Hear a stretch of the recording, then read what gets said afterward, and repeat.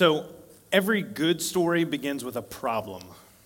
I don't know, it's like, what kind of start is that? This is the first Sunday of the new year. Like, this is going to be inspirational. I know, new beginnings. Like, every good story, every story worth listening to, worth living, or worth reading about starts with a problem. And you know that's true because any of the books or any of the TV or any of the movies that you watch, like the reason that you care about them or continue to watch them or continue to keep up with them is because you're interested in the problems and the tension, the concern that the characters have to deal with in those moments in the story. It's what makes an inspirational speaker compelling, is because they've traversed some huge, massive obstacle in their life, and now they're going to share with you how there's life on the other side of that thing. Now, filmmakers call this the inciting incident. There's a term for this. There's a phrase for this, the inciting incident. It is the thing, the event or decision that begins a story's problem.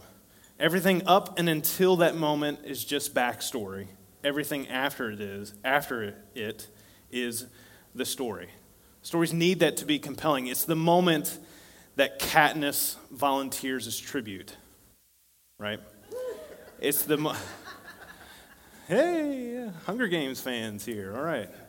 It's the moment that the Cyclone picks up Dorothy's house and takes her to Oz. It's the moment that, what? Yeah, what? What movie is that? I've never seen that. Maximus, it's the moment that Maximus returns home and he finds his entire family has been killed. Like, that's when the real story begins. It all starts with a problem. It all starts with a moment. It starts with something that happens that changes everything in the script. It alters it from that point forward. It changes everything. And sometimes those are good moments. Sometimes it's the addition of a family member, or sometimes it's a new house, or sometimes it's a new job. But even those good things come with their own subset of problems that they create, or things that you have to deal with at least. And you think, oh, I got pregnant. Yay, that's great. And then a few months later, I'm pregnant. And then 9 months later, I'm pregnant. You know, it's like that kind of thing. Like, even in a really good thing, you still have to deal with things that come along with them. Or, for example, they come along with bad moments. You lose someone. You get a bad diagnosis. You lose your job. It's those moments in life that you face where it makes you wonder, hey, where is God in the midst of all of this? The inciting incident. Now, you may want to sell your rights to Hollywood, but you may not feel like you've got the rights to a great story to sell to Hollywood. But one of the things that we all have in common is that we all have inciting incidents that take place in our life. We all have problems. We all have things that change our lives from some point in the past and everything in the future. And maybe it's a decision that you made that prompted this new beginning or this moment or this inciting incident. Maybe it's a situation that changed. Maybe it's a circumstance that you had no control over whatsoever. But all of us have dealt with that. And that's what we're going to be talking about over the next few weeks with this series called Altars. Because here's the thing. Throughout the Old Testament, particularly in the Bible, it's filled with people whose stories start because of a problem, because of some sort of inciting incident. And time and again, the people that follow God and that trust over Him, their response to those moments in their life is that they build altars. And so we're going to talk about what that looks like in our lives. And particularly this morning, we're going to talk about what it looks like to start with a new beginning when we build an altar before God because of our inciting incident. Now, an altar, it's not really anything fancy. Like, you may have gone to a friend's house or something like that, and they have a little altar in their house to someone, and so it might be, made out of wood or something overlaid with metal or that kind of stuff and look really pretty. But when we talk about altars in the Old Testament, we're talking about a pile of rocks. It was really just that simple. You're walking around, something incredible happens, this amazing event, God does something, you want to remember it, and so you say, hey, look, there's some rocks here, let's pile them together. And you did that to remember it, and it was kind of a semi-permanent structure, and you made a sacrifice there. It could be just a pile of rocks, it could be rocks stacked nicely, sometimes it was just a big single rock that was there, but it was set there in place as a memento and as a remembrance of what God had done in that moment, in that problem, in that new beginning, in that life-altering space in your life. And so we are going to start at the first altar that was ever made. And if you have your Bibles with you this morning, you turn to Genesis chapter 8. That's the text that I'll be reading from this morning. Where we're going to start with a guy named Noah. Noah was the guy who made the first altar ever. But it came after one of the most significant things that has ever happened in the Bible. And many of you are familiar with the story of Noah's Ark. Even if you've never read it in Scripture, you've probably heard some sort of pop culture reference to it. You have a general understanding of what happened. God decided to wipe the slate clean when it came to the earth, and so he sent a bunch of rain, and floods came up, and Noah had built this big box structure that turned into a boat, and he had a bunch of animals in there. There were 2 of every kind. Somehow God got them into the box, and there were 7 of every clean animal, and so Noah was stuck with his family, and his kids, and their wives for a year in this ark, and at the end of that, he comes out and he builds an altar. Now here's the thing, like when we think of Noah's Ark, depending on your history with the church or your background, if you've ever been in Sunday school, we probably think of it in one of 2 ways. Most of us probably think of it like this. This is kind of the children's Bible version of Noah's Ark. And you can see, I think you can tell all the animals have smiles on their faces. Like it's a really serene, pretty vista there. Noah's just hanging out. He's an old guy at this point. He's hanging out. He's waving to everybody, and he's got a smile on his face. And so on his face. And so maybe that's kind of your experience with Noah's Ark. It's kind of kids' Bible version, like that. That's where that's going on. Artwork for that. Of course, there's a whole other side of Noah's Ark. And so I want to show you a painting from 1840 by Francis Dabney. And this is called The Deluge. And this one's not quite as pleasant. No one's smiling in this one. You can see the ark is up there in the top in the middle, just down from where that lightning is. The moon's kind of shining on it. That box is there. But in the foreground, you see the destruction. You see all the things that came to be as a result of the flood that happened. Sometimes, maybe we don't think of Noah's Ark as being a story that sure is about animals that were on a boat, but it's also a story about God's wrath and his anger and his judgment and God's relationship with evil and what a holy and righteous God does in the face of that by necessity. He wiped the slate clean. The other thing, we see this through Noah's altar, and why he establishes that as the first thing that he does as he gets off of the box, the ark, is that it's also a story of God's grace. It's also a story of his mercy and his righteousness. It's also a story of God's rescue and his refuge and his renewal in our lives. That even with our inciting incident, our problem, that moment that changes everything, that it can be with God a brand new beginning and a start and a fresh way to experience the life that he wants for us. So Genesis chapter 8, starting in verse 15, God says to Noah, and this is after the flood and all this has happened, "Come out of the ark, you and your wife and your sons and their wives. Bring out every kind of living creature that is with you, the birds, the animals, and all the creatures that move along the ground, so they can multiply on the earth and be fruitful and increase in number on it." So Noah came out, together with his sons and his wife and his sons' wives. All the animals and all the creatures that move along the ground and all the birds, everything that moves on land, came out of the ark, one kind after another. Then Noah built an altar to the Lord, and taking some of all the clean animals and clean birds, he sacrificed burnt offerings on it. The Lord smelled a pleasing aroma and said in his heart, "Never again will I curse the ground because of humans, even though every inclination of the human heart is evil from childhood. And never again will I destroy all living creatures as I have done." And I'm going to skip to chapter 9, verse 1. Then God blessed Noah and his sons, saying to them, "Be fruitful and increase in number and fill the ark." So Noah comes out of the ark, clean slate, blank canvas. But think about the experience and the trauma that he had just gone through. Think about all the things, the former life that has been washed away, the family, the friends, the experience, the livelihood, everything is gone from Noah's former life. The death that happened, the world that they knew on the outside, all of that's happening on the inside in this box, in this space.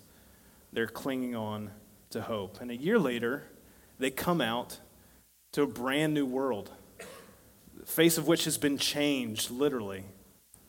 A brand new task that God has given them. And the first thing that Noah does in the midst of all of this, in the midst of this huge, life-changing, incredible, crazy experience, is that he makes an altar.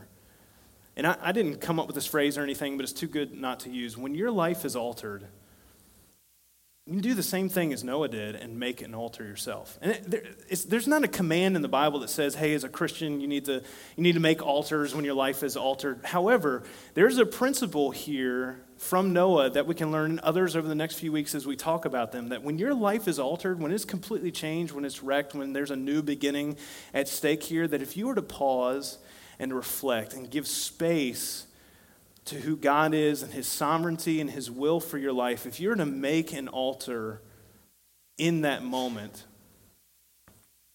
that your heart and your mind will be directed to what God wants for you in that space.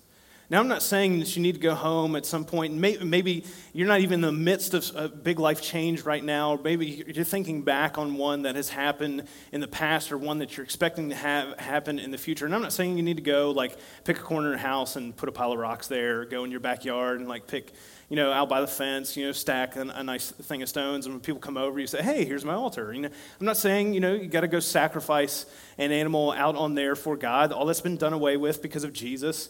And if you have questions about that, we can talk about that after the message. But what I am saying is that it's worth it to take some space and take some time to recognize who God is and what he is doing in the moment that everything has changed in your life. We may not be commanded to build physical altars, but we can learn from this story. Because here's the thing. New beginnings in our life require new ways of living. They require new approaches. They require new postures in how we handle what has happened in our life. And that's what Noah does.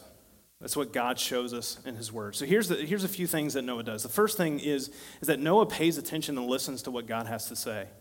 If you want to build an altar in your life when something has changed, there's a brand new beginning that you're faced with, take the time to listen to what God has to say. Actually hear his voice. Spend some time in prayer. Spend some time in his word for him to actually get a word in whatever might be going on in his life. Because that's what Noah did. That's how he got to this place to begin with. Is because over anything else and whatever anybody else said as he was spending decades building this ark, he continued to share the news about God and call for repentance. People ignored him. They thought he was crazy for doing this. Yet he trusted in obedience for God, and it brought him to a place where he was saved as a result of that from God's wrath. Noah trusted and was obedient and listened to God's word and his voice.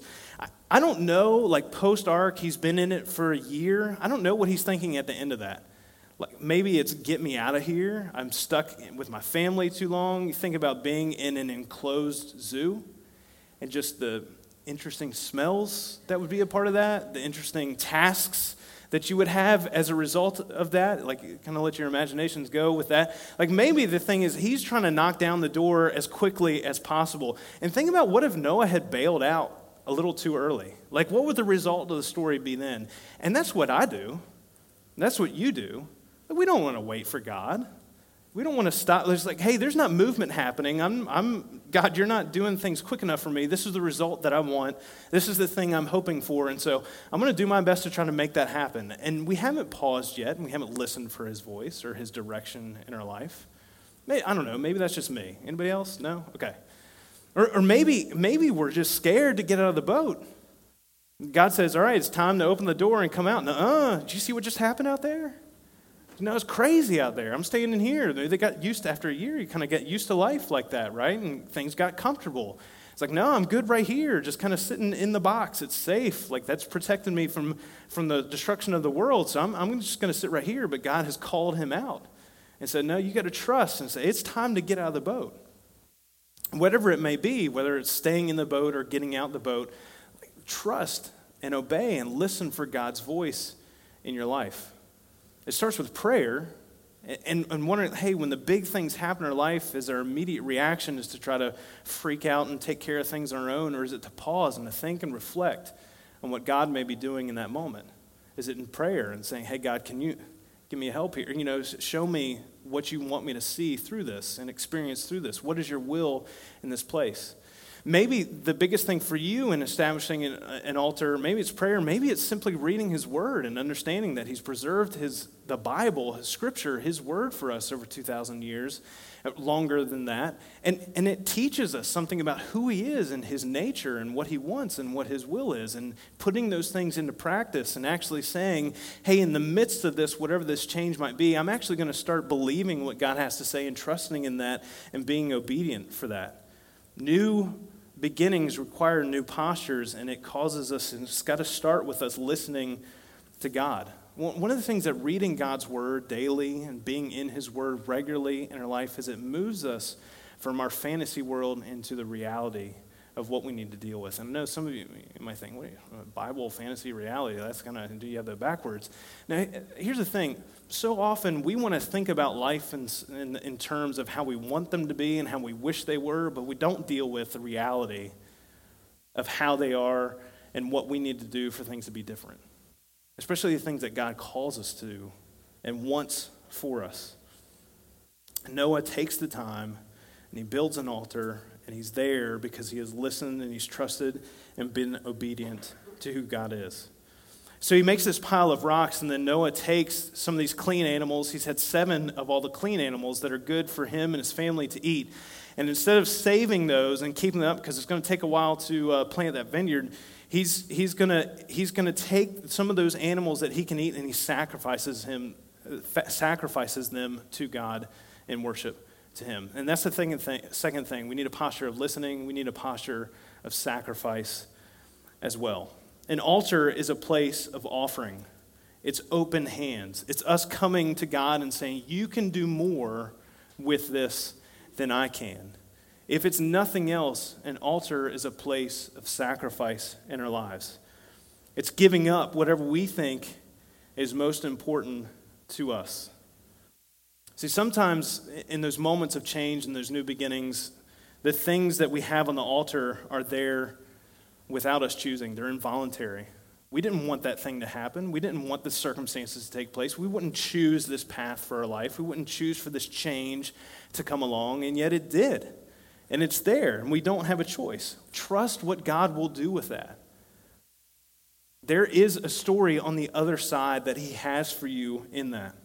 Sometimes it's voluntary sacrifice, and sometimes that can be the toughest thing for us to see and to put in perspective when it comes to God. You think, two of the biggest things that motivate us or take up all of our time, you talk about wanting to see the condition of your heart, you kind of look at your calendar and you look at your checkbook. Those are the two things. Like one of the things that takes up most of our time is our work. And how much stock we put in that, especially guys, like we put, all of our machismo into that, like what we're able to achieve as far as our work and how successful we are and all those kinds of things. And not that all of that's bad, but consider the fact that God can do more in 6 days than we can in 7.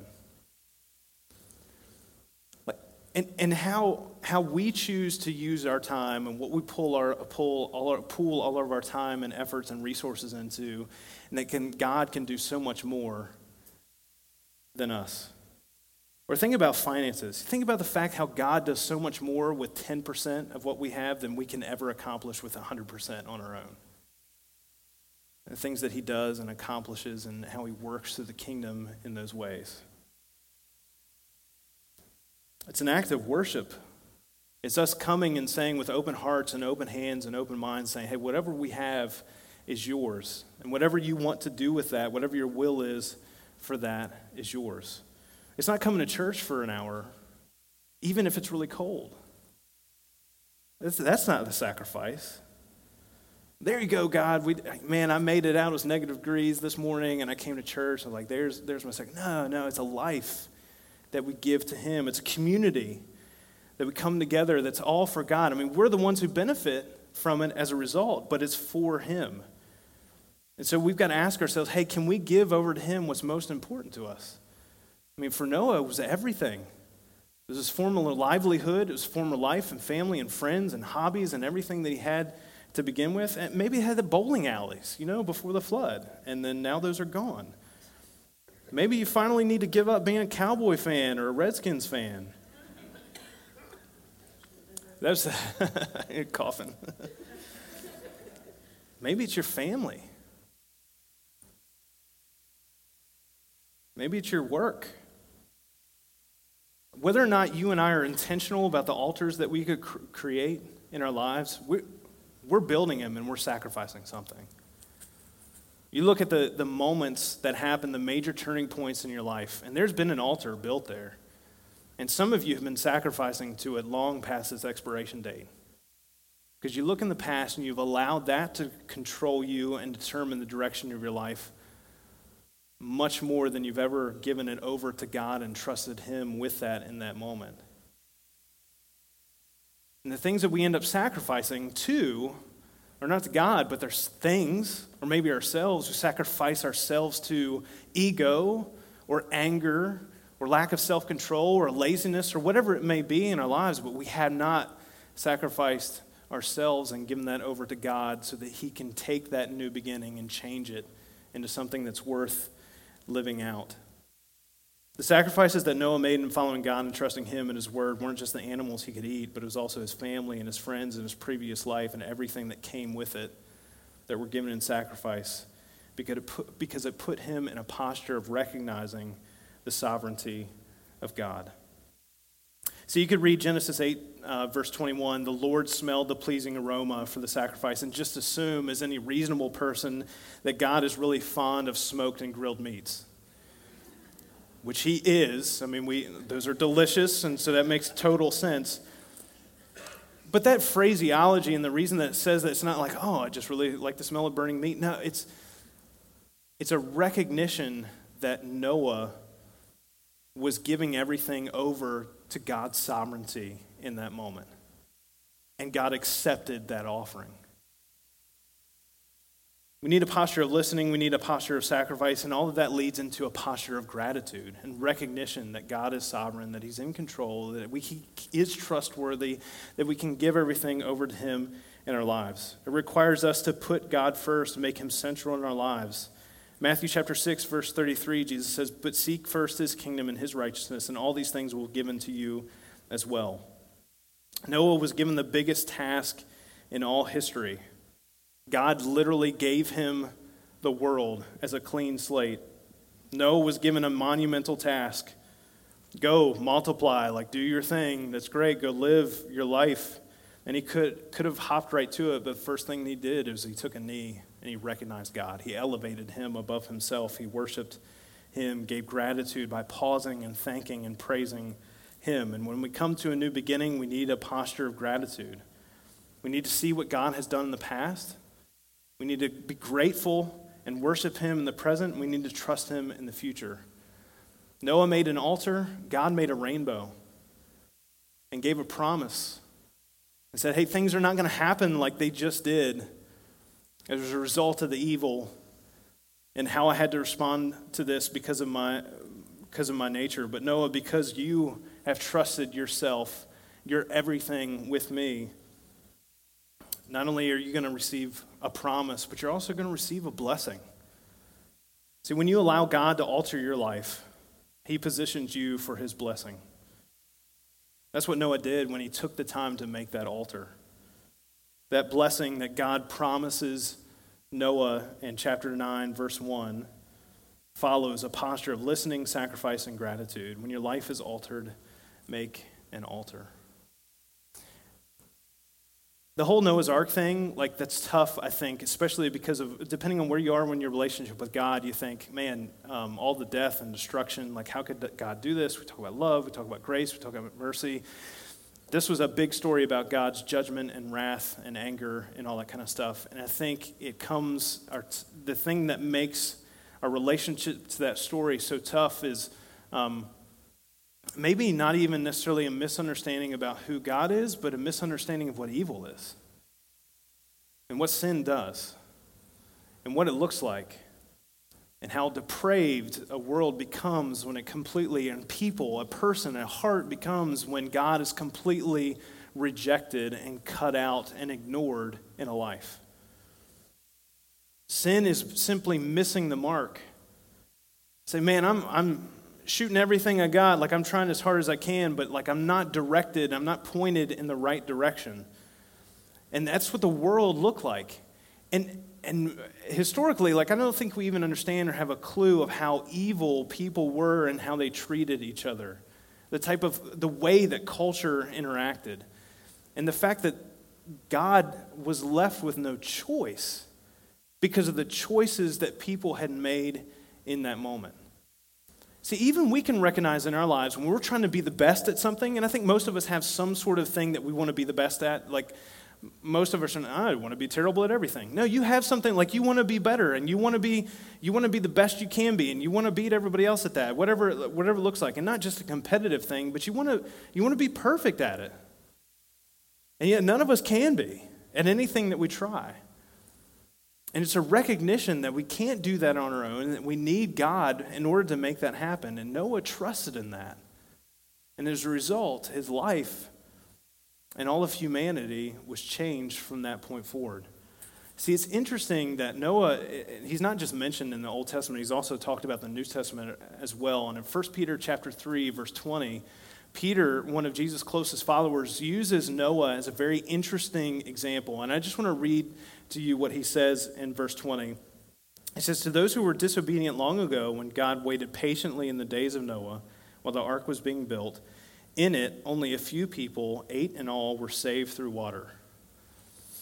No, Peter got it wrong. They were saved through a box, right? The ark saved them. That's the thing. No, the water was the destruction thing. No, Peter says they were saved through water, and he continues on. He says, "And this water symbolizes baptism that now saves you also." Sorry, that's kind of weird connection there, Peter. It says, "Not the removal of dirt from the body, but the pledge of a clear conscience toward God. It saves you by the resurrection of Jesus Christ." Here's the connection that Peter is making to Noah's story and why it's significant for us to understand who God is and his character and his nature.